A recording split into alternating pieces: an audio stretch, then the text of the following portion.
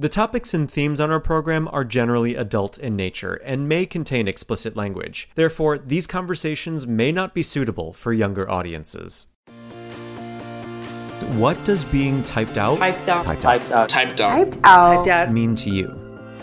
Telling your own story. It's just really truly being who you are. Hey, this is me, this is who I am, and labels this is my space. Or categorized, so we can be identified, and for that reason to be excluded. The way that we integrate people into society or do not. To literally write my name and leave my imprint in the world of stories to come. And that's it. Like, you know, I'm here and I exist. This is the Typed Out podcast.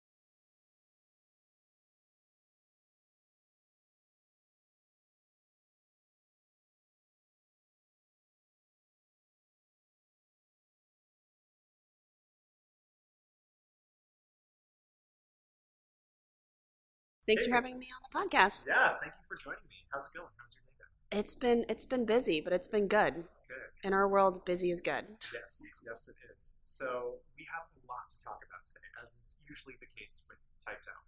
And one thing is that we're carrying on the conversation regarding Pride, which, as we know, is June, the month of June. And so one thing that, we prefaced in the beginning is carrying on the conversation beyond June and celebrating and honoring the fight 365 days a year. So what is Pride for you? What does it represent for you? I think for me, Pride is about being happy and comfortable expressing your identity and feeling in your own skin, no matter how you define that, how at the forefront of your identity being a member of the LGBT community is.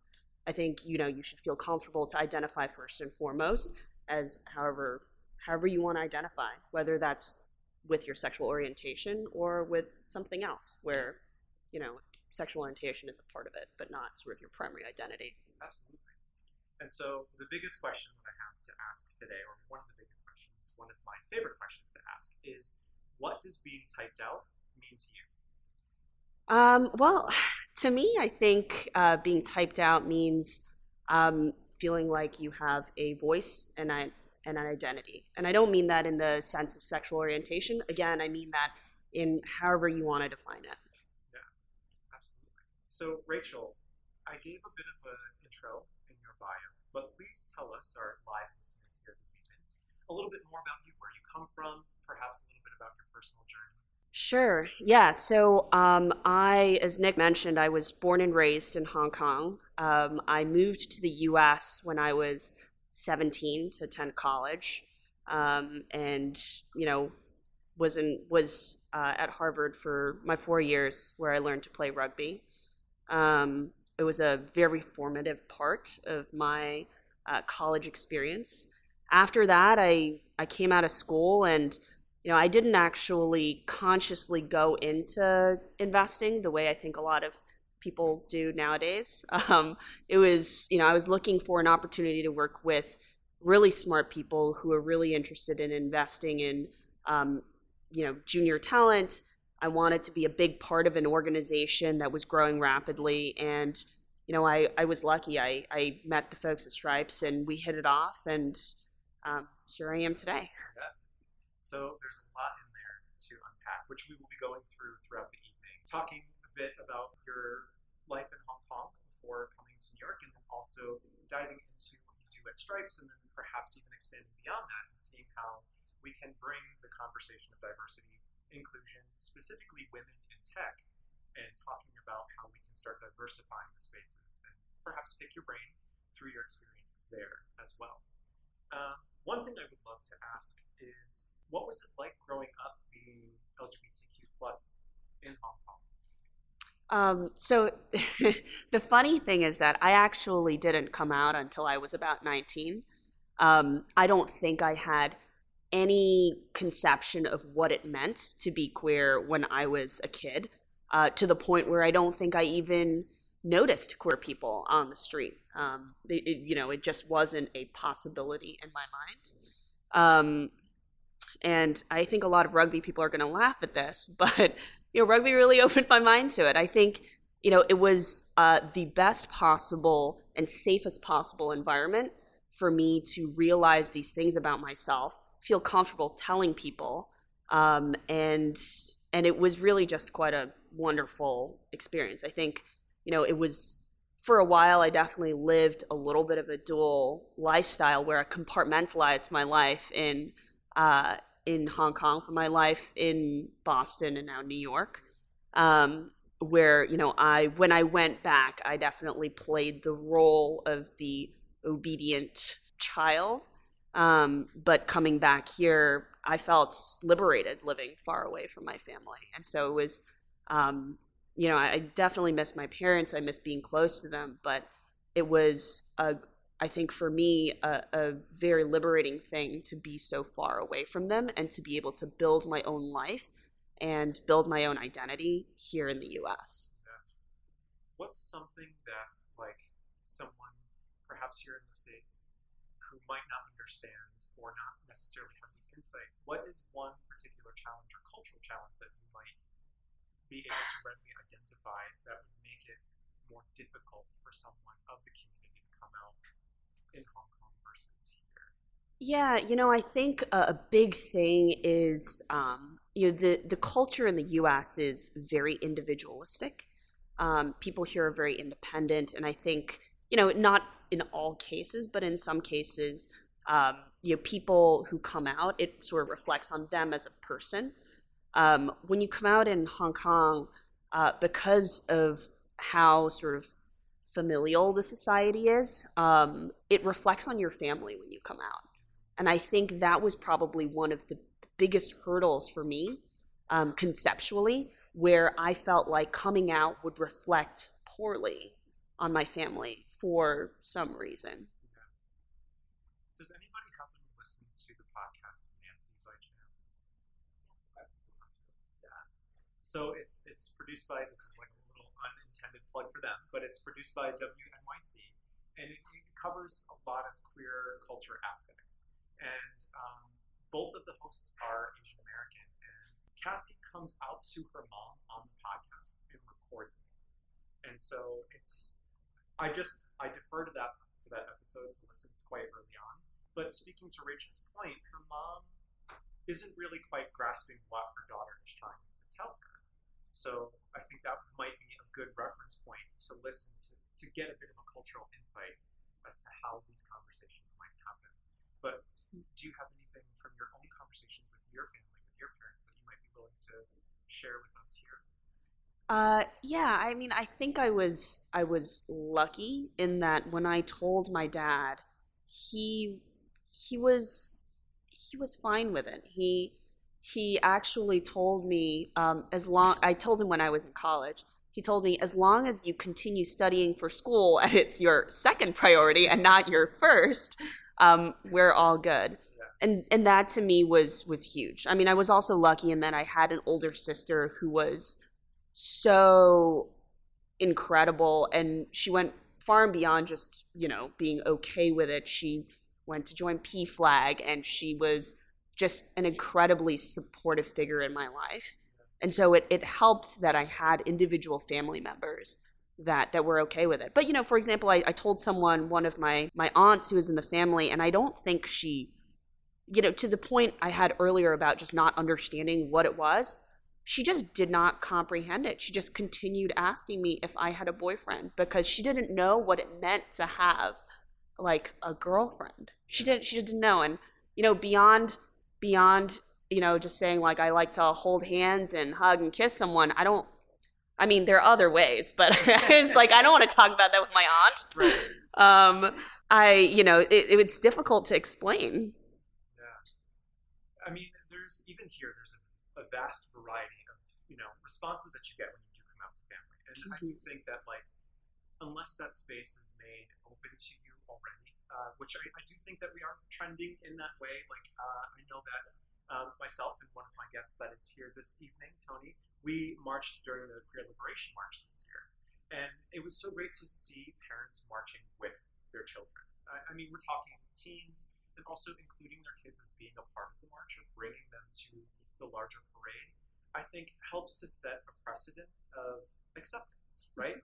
But I also know that myself growing up, I definitely felt a bit of fear of, coming out, and there is a stigma around that, and you do get scared and wonder how much it will affect the family and who's going to have things to say. But so when it was time to come out, I know for myself, I waited until I was in a relationship with someone, because I always told myself it would be easier to introduce my boyfriend, and that would be the point to break the ice, which I did, and it went very well. But it was a journey to get to that point. Mm-hmm. But I'm curious for you, bringing someone, when you were in a relationship, did you talk about it with your family? Did you introduce that person to your family? I didn't, and I regret that a little bit. I think for me, again, my lives felt so separate in the U.S. and in Hong Kong. It wasn't like I was going to bring my girlfriend back to Hong Kong with me and have her fly across the world just to be treated possibly horribly by my parents. And so for a very long time, I hid that from them. And when it did come time to, when I did decide to come out to my parents, it was the way that I did it was I took a slightly different tact. I didn't want them to feel like it was going to be a phase for me, that it was something that was connected inherently with this one person that I was dating. And so I wanted to tell them, that I was queer without telling them that I was also dating a woman. So I did it in the most traditional way possible and the most risk-averse way possible, where on the last day before I was supposed to head out to New York, I went into my parents' room and I told them that I had won an award for being an LGBT professional in a certain industry. And I was like, well, if I put in the thing about the award, then maybe they will be less mad about it. Yes. Exactly.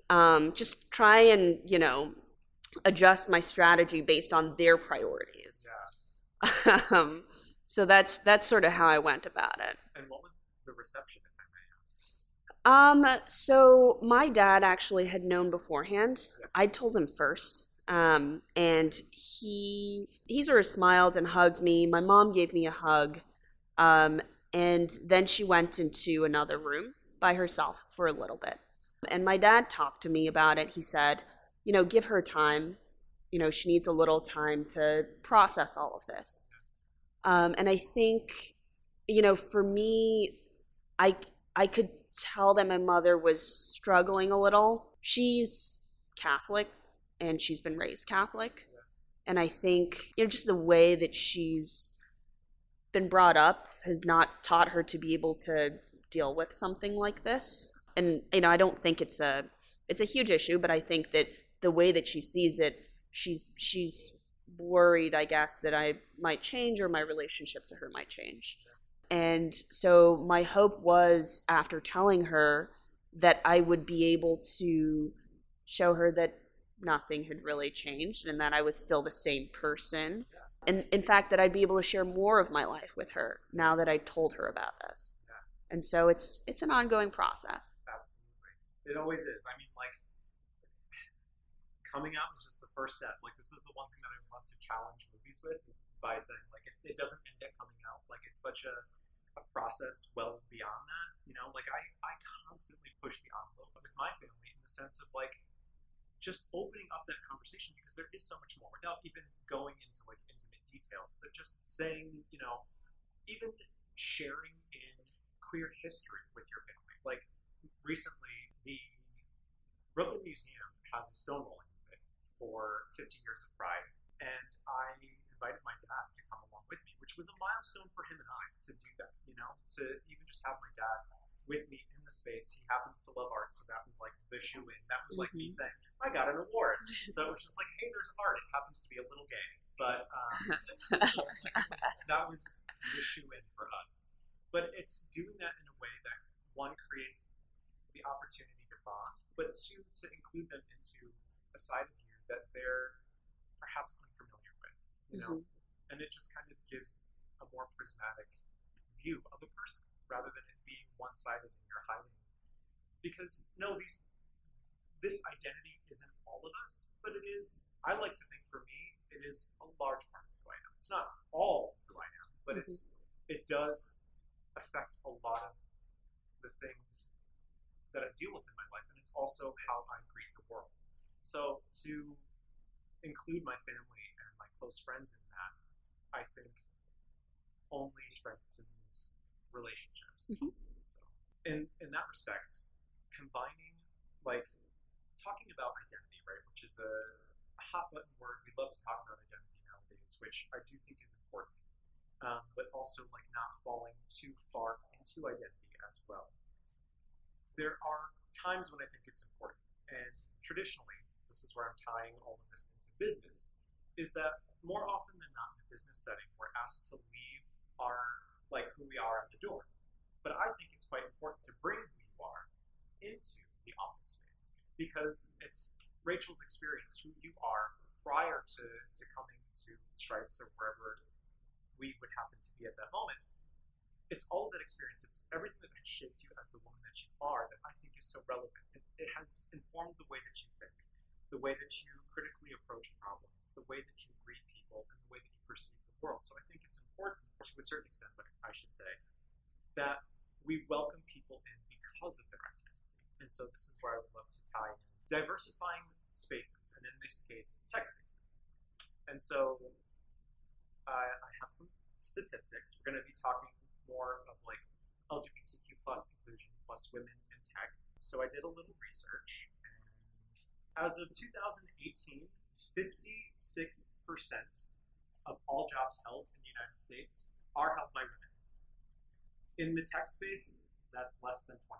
So women hold less than 20% of jobs in the tech space. So the cool thing is that there is a little bit of a lead in overall employment. But we know that tech, and I actually doing some research on STEM, which is science, tech, engineering, and math, generally lack the most diversity. And so an interesting thing here is tying your education into this, is that women and minorities will start degrees in these areas, but then they'll wind up falling off, and then that therefore leads to a lack of employment opportunity. So there's some sort of disconnect between starting the major, completing the major, and then getting the job. And so diving further, just because I love to question things, is seeing what is standing up. Is it the tasks, whatever? And one thing that does rise to the top is discrimination, or not necessarily feeling comfortable with an environment. So I would love to ask, what are some things that you perhaps think might be more of a challenge for someone trying to land a position in one of those, like a science, tech, engineering, math position, or specifically tech as your experience allows? Yeah, I'll preface this by saying that, even for someone who identifies as LGBT, I think I stand to benefit a lot. Like, I have a lot of privilege in the way that I look and the number of Asian American people in the industry. Yeah. And I think that, being cis and being part of the second largest group of ethnicity in the industry definitely has removed a lot of barriers for me from the actual hurdle standpoint. I think a big part of it is that people like to hire people, and this has been belabored a lot in a lot of articles and books, but it is people like to hire individuals who are like them in a certain way, whether it is that they went to the same school or someone who identifies with their experiences, someone that they feel like they can, quote unquote, spend a night with in the airport during a delayed flight. All of these factors consciously or subconsciously play a huge role in the quote unquote likability of someone. And it's a big part of how people get hired, and it's a big part of how people think about building their culture, particularly when companies are still very small and trying to find their own voice and their own environment for what works for them. Yeah. We can only advocate for diverse ways of thinking, right? For bringing new voices to the table, because especially in something like science and tech, when you're constantly developing, right? Things are adapting, changing, shifting, and when you bring people in that are approaching it from different points of view, you're more likely to, like, one thing that I love that I've seen through a TED Talk is that, like, the problem and the solution cannot exist on the same plane, right? So in order for you to find the solution, you have to transcend the plane, and the only way you can do that is by introducing difference or by going laterally across to a completely different department.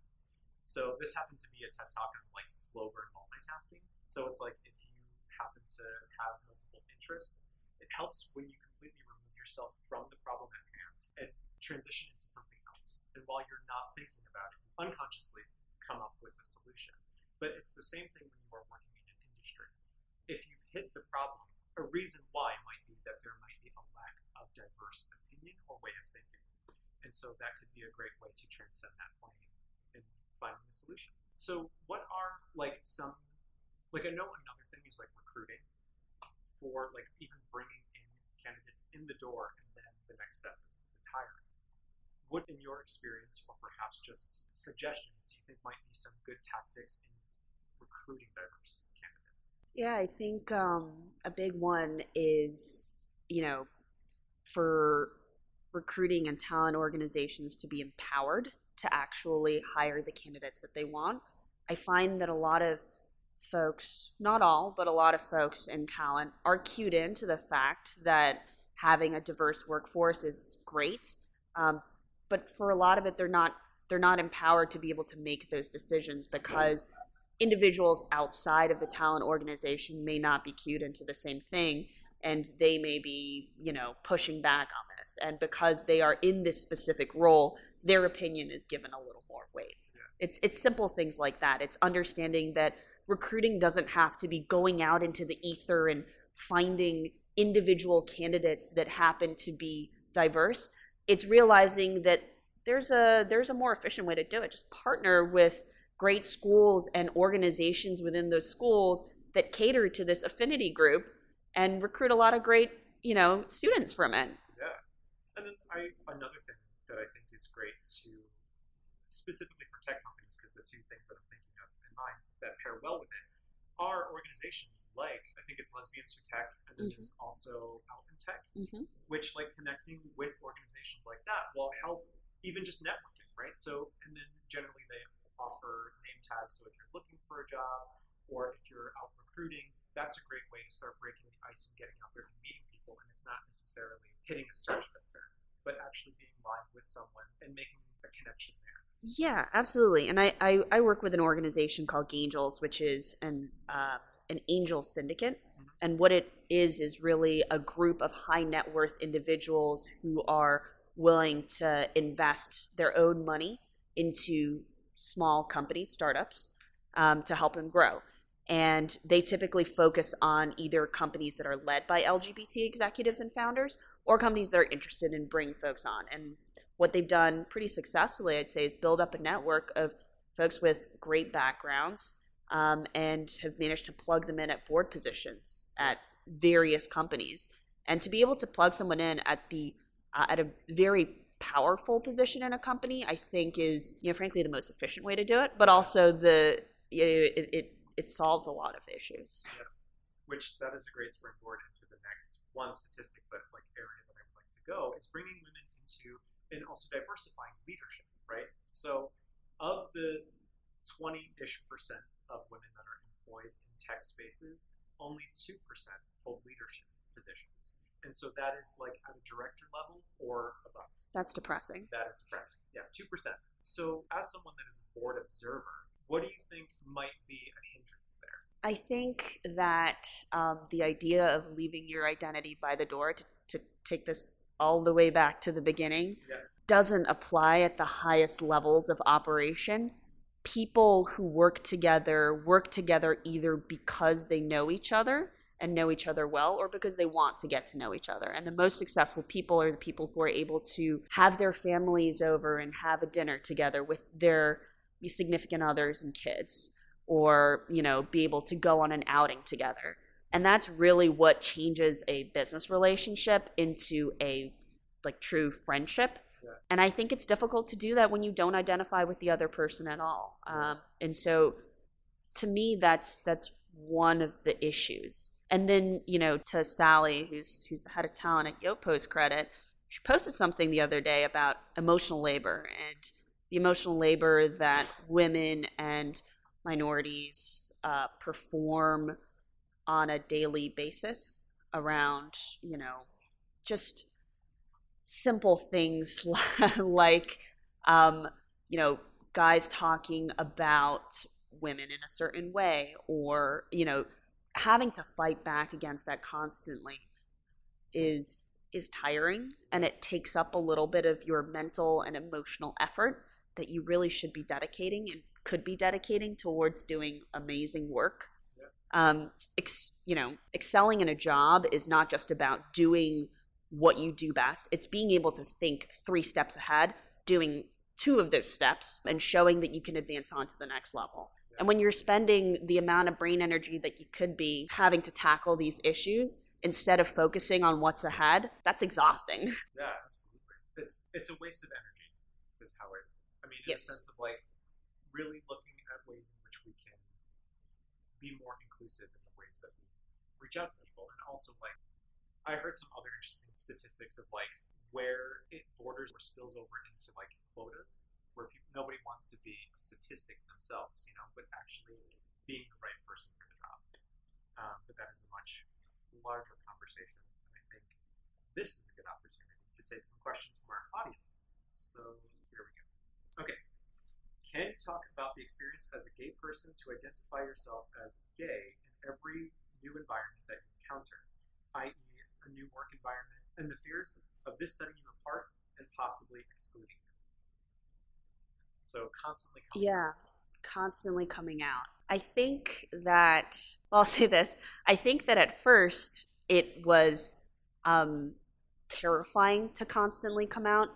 I don't think that any of my partners, and by partners I mean the folks who are managing directors at the company that I work with, knew that I was dating women until probably 3 years into the role. And it was not, by any fault of theirs. I just didn't feel comfortable sharing my life to that extent with them.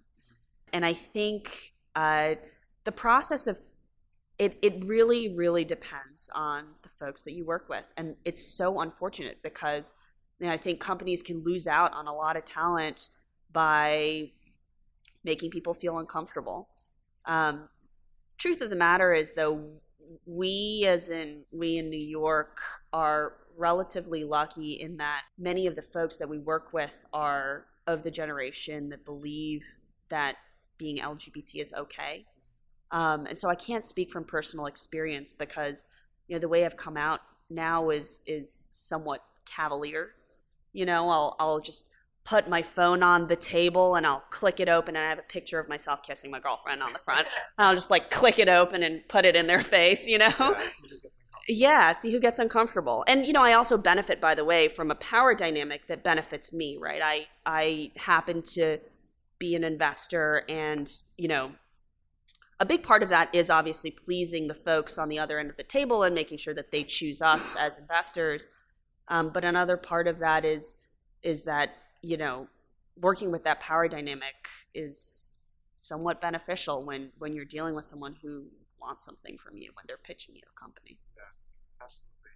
I mean, the idea of constantly coming out is something that I do find to be challenging, especially as I do more work of really stepping into my power, as it were, not to adopt that phrase, but it is a process because I do know from previous corporate history that I would try to hide it as much as I can, not talk about it, not talk about my personal life, especially when people casually are like, oh, well, what are you doing this weekend? Or, your non-LGBTQ coworkers might be like, oh, going on a date or doing this or being more candid about their personal life. Whereas somebody that doesn't identify that way would feel the need to hold those things back for the fear of being judged. But so in that, I sort of have flipped the coin in that regard of wearing a mask or not being so open and personal in the corporate setting to thinking of my last corporate position where it was very much the one hanging the pride flag on the wall, So just going through that journey myself, but then also knowing the spaces where you do have to constantly come out and how that can affect the dynamic, especially when it is either social, which is one aspect, but professional as well, Yeah, I think it's another example of the emotional labor that you perform, and I think it's another example of also of a hurdle that people have where being private also means that you're not able to fully bond and interact with your coworkers in a way where people feel more attached to each other, and so it's tough. Yeah. It's a tough dynamic. It was somewhat of a non-answer to the question. That was good. All right, another one. Okay, do you think being gay gives you a unique perspective when considering investment at Stripes? Have you been able to help your partners view things through a different lens? And has that maybe led to certain success you can speak to? That's a tough question to quantify because I think that my perspective is not just that of a queer person. It's also had a lot of other things threaded into it related to, being an immigrant and being, an Asian American woman. So it's hard to parse it all out.